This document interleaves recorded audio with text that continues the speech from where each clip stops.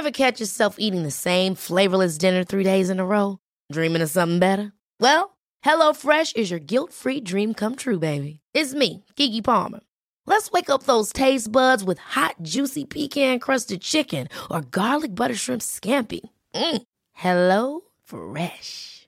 Stop dreaming of all the delicious possibilities and dig in at HelloFresh.com. Let's get this dinner party started. Hiring for your small business? If you're not looking for professionals on LinkedIn, you're looking in the wrong place. That's like looking for your car keys in a fish tank. LinkedIn helps you hire professionals you can't find anywhere else, even those who aren't actively searching for a new job but might be open to the perfect role. In a given month, over 70% of LinkedIn users don't even visit other leading job sites. So start looking in the right place. With LinkedIn, you can hire professionals like a professional. Post your free job on linkedin.com/achieve today.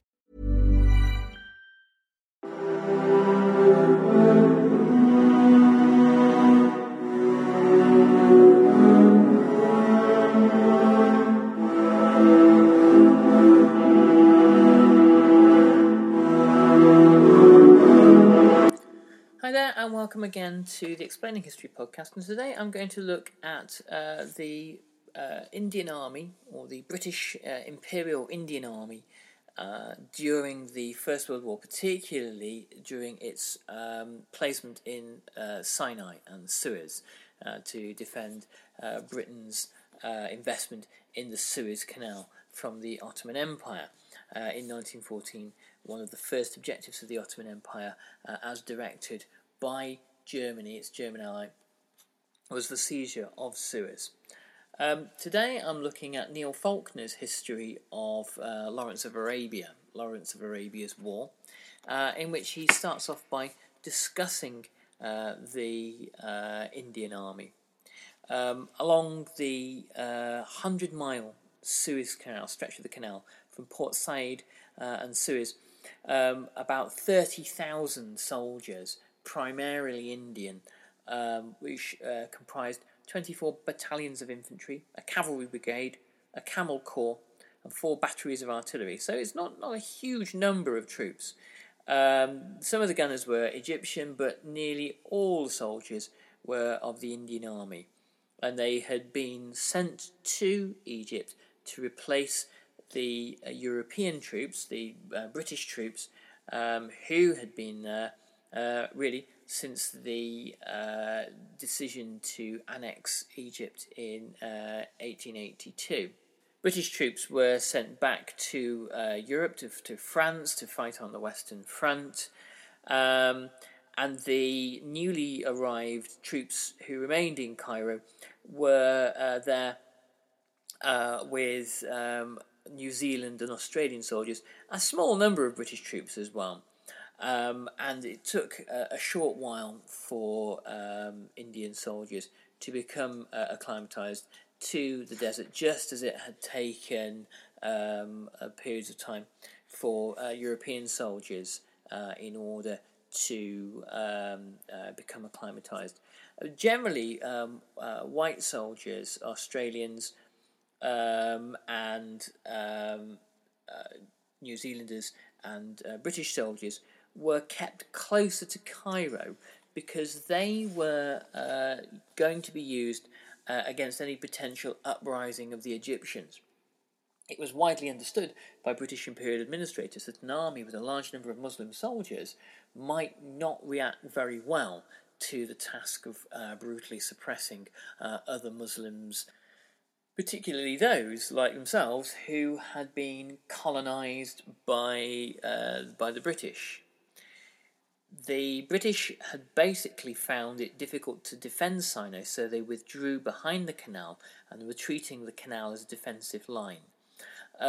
So the British thinking was perhaps that the canal itself might be compromised. It might be difficult to sail ships down there, but at the very least Egypt would not fall.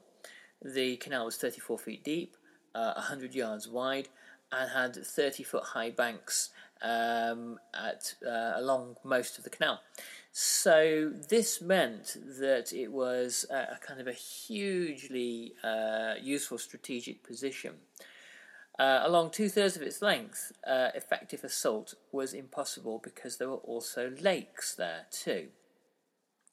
The 25-mile northern sector between Portside and Kantara ran along the eastern edge of Lake Menzala.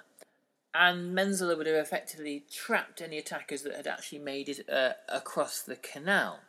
Along the Suez Canal was Ismailia, which was the central coordinating transport and water supply hub for the entirety of the British defence system. And it was here that the Ottomans planned to attack in early February.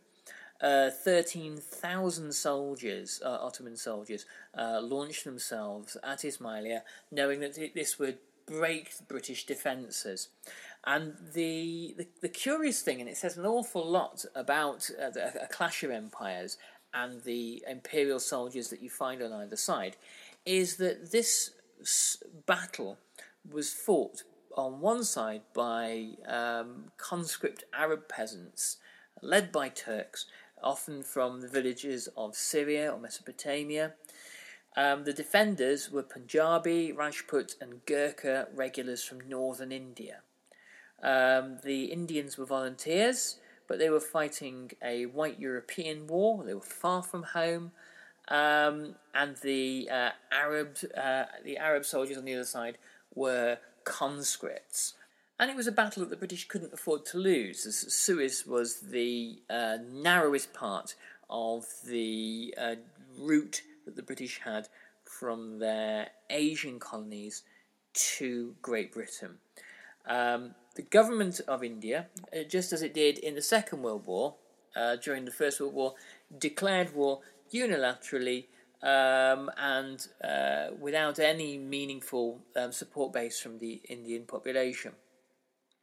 300 million Indian subjects at the time were introduced to a war that had no bearing upon them, no bearing upon their lives whatsoever, the origins of which were a mystery to many. The origins of the war, the Balkan origins of the war, were often a mystery to many white British people, let alone people of colonial subjects on the far side of the world. Allegiance was offered from various official bodies across British colonial India. And John Buchan, the spy novelist, imperialist and wartime propagandist, wrote that the imperial mission received a boost as India took the world by surprise and thrilled every British heart with its runaway support for this conflict. Of course, this was really not the case. There was significant enthusiasm for the various Maharajas and the heads of the princely states across India, who offered troops, territory, and private jewels and wealth in order to finance the war. Much of this obviously a drop in the ocean. The Maharaja of Rewa is a clear example. And he wrote a letter to the viceroy saying, "What order has my king for me?" Most Indians knew very little about the war and had very little interest in the small towns and villages across India. And for colonial administrators who knew local populations and were intimately engaged with them, this was a good thing. The less that the poor Indian peasantry engaged with politics and engaged with significant mass movements and changes outside their personal experience, so much the better, thought many of the colonial administrators in hill stations across India. The 1857 mutiny, for example, still cast a long shadow in the fearful British colonial imagination. Therefore, indifference and ignorance were the ideal situation as far as the British were concerned for most Indians. The war produced some strange and slightly unexpected results among India's nationalists. Mohandas Gandhi, for example, urged support for the war. However, he urged support for the war on the basis that military service would demonstrate to the British a degree of good faith, and it would qualify Indians for national independence. The war, therefore, perhaps rather naively, he thought, was the means by which India would gain its kind of maturity within the British Empire, and that there would have to be sacrifice in order for that to happen. There were radicals, on the other hand, who saw this as Britain's crisis and India's opportunity, India's chance to put immense pressure on Britain during the war to bring about rapid independence. The Congress Party, who were the party of India's bourgeoisie, they were the progressive nationalists who since 1885 had urged a gradual reform and a gradual move towards self-governance at various different stages, began to see the war as a kind of a changing, a pivotal moment. And that's because the Congress Party had become a mass movement. The membership had begun to swell in the first decades of the 20th century, and as something transforms from being a polite party of the middle classes to a mass movement, new voices and a new radicalism pour in. Neil Faulkner writes, in 1907, a combination of state interference in the freedom of the universities and a decision to partition the ancient province of Bengal gave rise to a wave of nationalist agitation, causing Congress to split into moderate and radical wings, the former still seeking to negotiate change, the latter calling for immediate action. Rash Behari Bose emerged as a leading advocate of the propaganda of the deed, arguing that the commission of outrages would trigger a strong desire among the masses for open revolution. So it was kind of transplanted almost from Bakuninist kind of anarchist ideas that had pretty much failed across Europe in the 2 decades before the First World War. The idea being that if one committed acts of terror, the shooting of government officials, that sort of thing, then what would happen as a result is that the government would crack down, and that crackdown would awaken the masses and suddenly politically educate them in a way that actually revolutionary parties couldn't do, and give them the insight that the state was oppressive, particularly the colonial state, and that revolution was the only answer. It was a way of kick-starting things. So a series of terrorist attacks culminated in an attempt on the life of the British Viceroy, Lord Hardinge, in December 1912. Hardinge and his wife were riding on a ceremonial elephant in a procession through the streets to mark the transfer of the imperial capital from Calcutta to New Delhi. A homemade bomb was hurled at their howdah, which exploded behind them. Hardinge was injured across much of his back by fragments of metal. The gang of 3 assassins were later hunted down and executed. So this upsurge in radical nationalism comes a couple of years before the First World War, and interestingly rather mirrors the move towards a civil war in Ireland.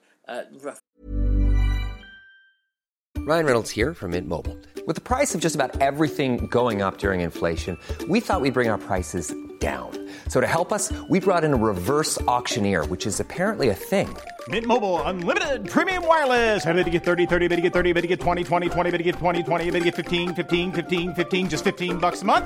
Sold! Give it a try at mintmobile.com/switch. $45 up front for 3 months plus taxes and fees. Promo rate for new customers for limited time. Unlimited more than 40 gigabytes per month. Slows full terms at mintmobile.com. Ever catch yourself eating the same flavorless dinner 3 days in a row? Dreaming of something better? Well, HelloFresh is your guilt-free dream come true, baby. It's me, Keke Palmer. Let's wake up those taste buds with hot, juicy pecan-crusted chicken or garlic butter shrimp scampi. Hello Fresh. Stop dreaming of all the delicious possibilities and dig in at HelloFresh.com. Let's get this dinner party started. Millions of people have lost weight with personalized plans from Noom. Like Evan, who can't stand salads and still lost 50 pounds. Salads generally for most people are the easy button, right?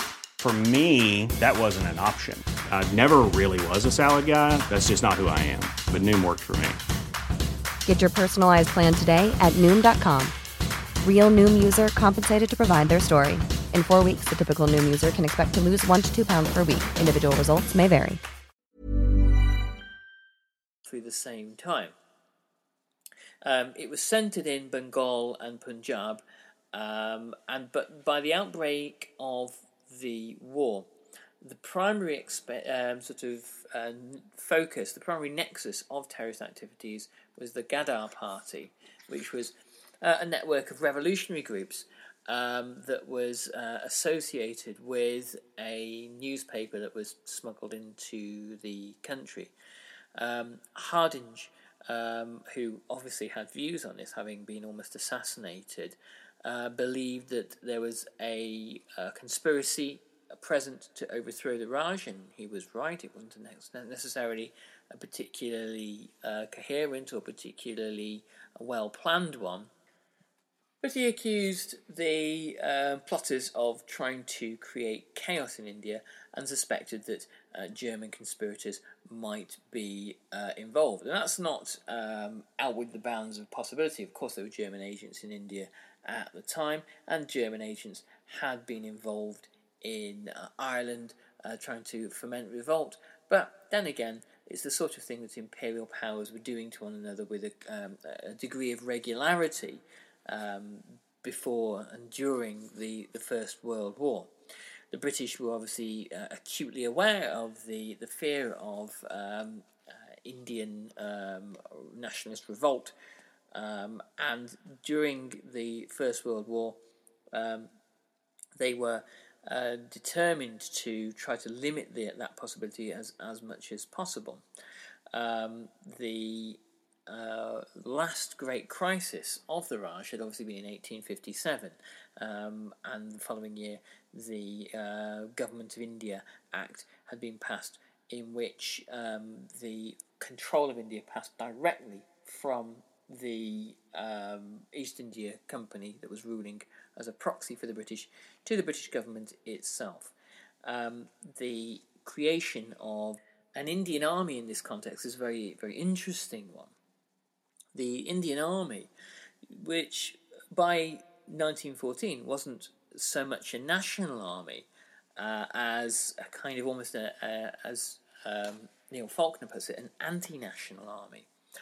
It was a mercenary army that had been trained, that had then been transformed into an army which was there really to control not just India, but the rest of Britain's colonies in Southeast Asia, and was controlled itself by having a white European officer corps that meant that it remained strictly under the control not of India, but of Great Britain. The proportion of British troops serving in India had been increased from 1 in 6 to 1 in 3 after 1857, and the standard pattern was to brigade 1 British battalion with 3 Indian. The establishment of British officers in a typical Indian battalion had been raised to 12, and Indian officers rarely served above the level of platoon command.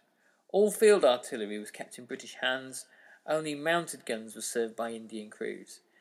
Thus were the Guardians guarded, for the loyalty of the Indian sepoy, a mercenary in foreign colonial service, could never be taken for granted. And the fact of the matter is that loyalty was guaranteed for the most part by offering better wages than the Indian sepoy would normally have received in their home province doing other work. Recruitment itself was restricted to 1/10 of the population that was thought to comprise the martial races.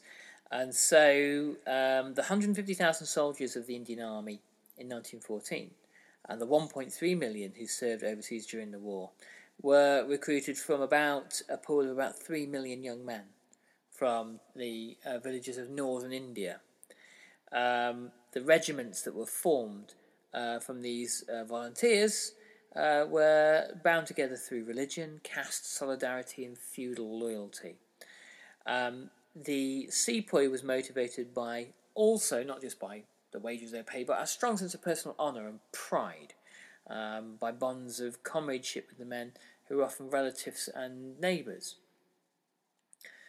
George V told a batch of Indian soldiers that you will be the first Indian soldiers of the King Emperor who will have the honour of showing that the sons of India have lost none of their ancient martial instincts.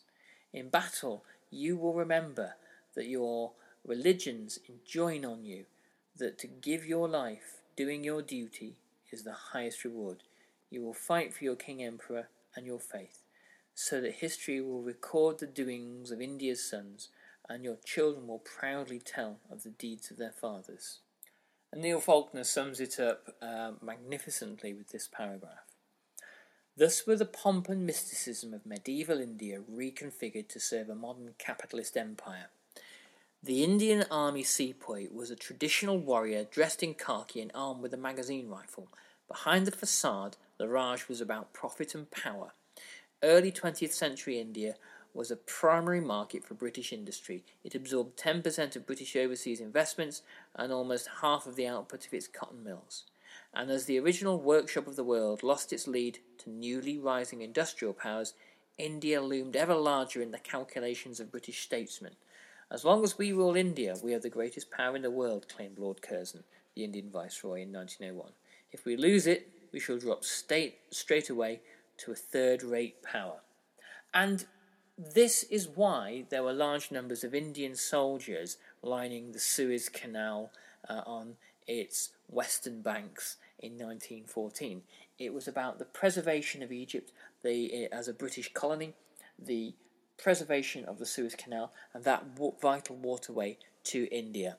And as the British world financial power shrank, that imperial asset became ever more important.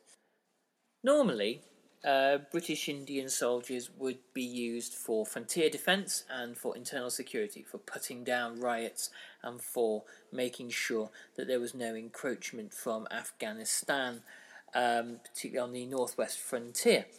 So the use of Indian soldiers as part of a foreign expeditionary force, particularly to the Middle East, and particularly to defend the British Empire far beyond the confines of India, was a relatively new event.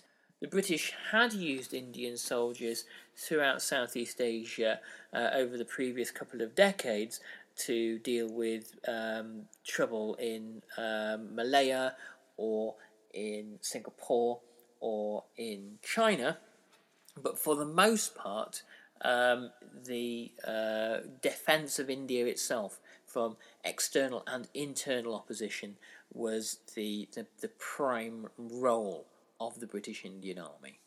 The Great Game, the long-run espionage war, fought against the Russians in the Himalayas to prevent Russian agents from finding routes into India or from turning key allies and satellite states against the British, had focused attention by the British Indian Army on the northwest frontier.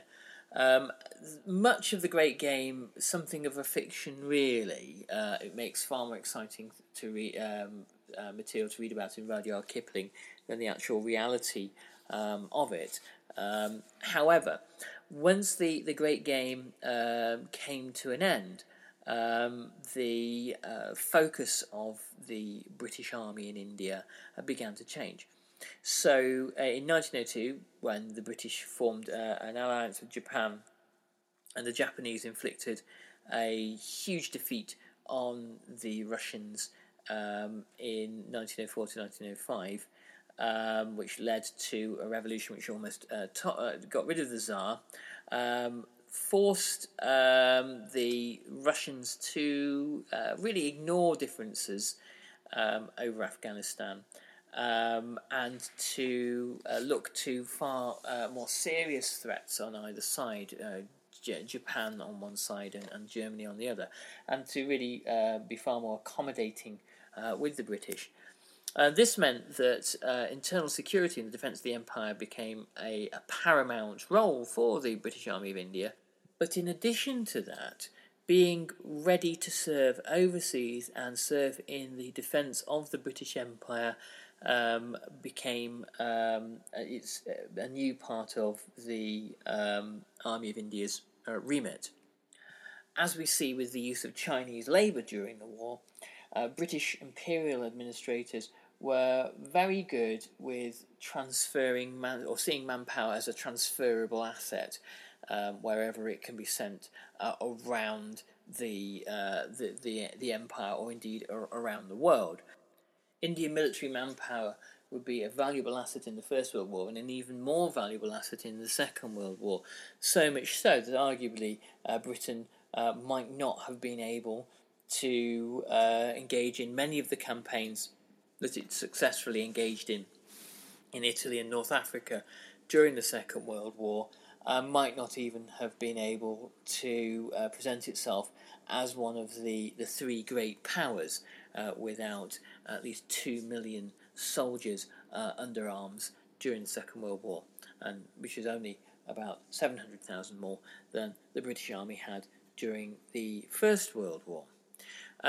So in order for this to happen, the British had to carefully manage the expectations, the religious sensibilities, the politics, the demands, the pay and terms and conditions and treatment of British Indian soldiers during the First World War, many of whom were engaged with nationalist politics, some who viewed their oath of loyalty to the Emperor, the King Emperor of the British Empire, as a matter of immense pride, and some of whom saw the way in which they were treated during the war, and particularly the way in which India was treated during the war, as evidence that Britain's time in India had come to an end.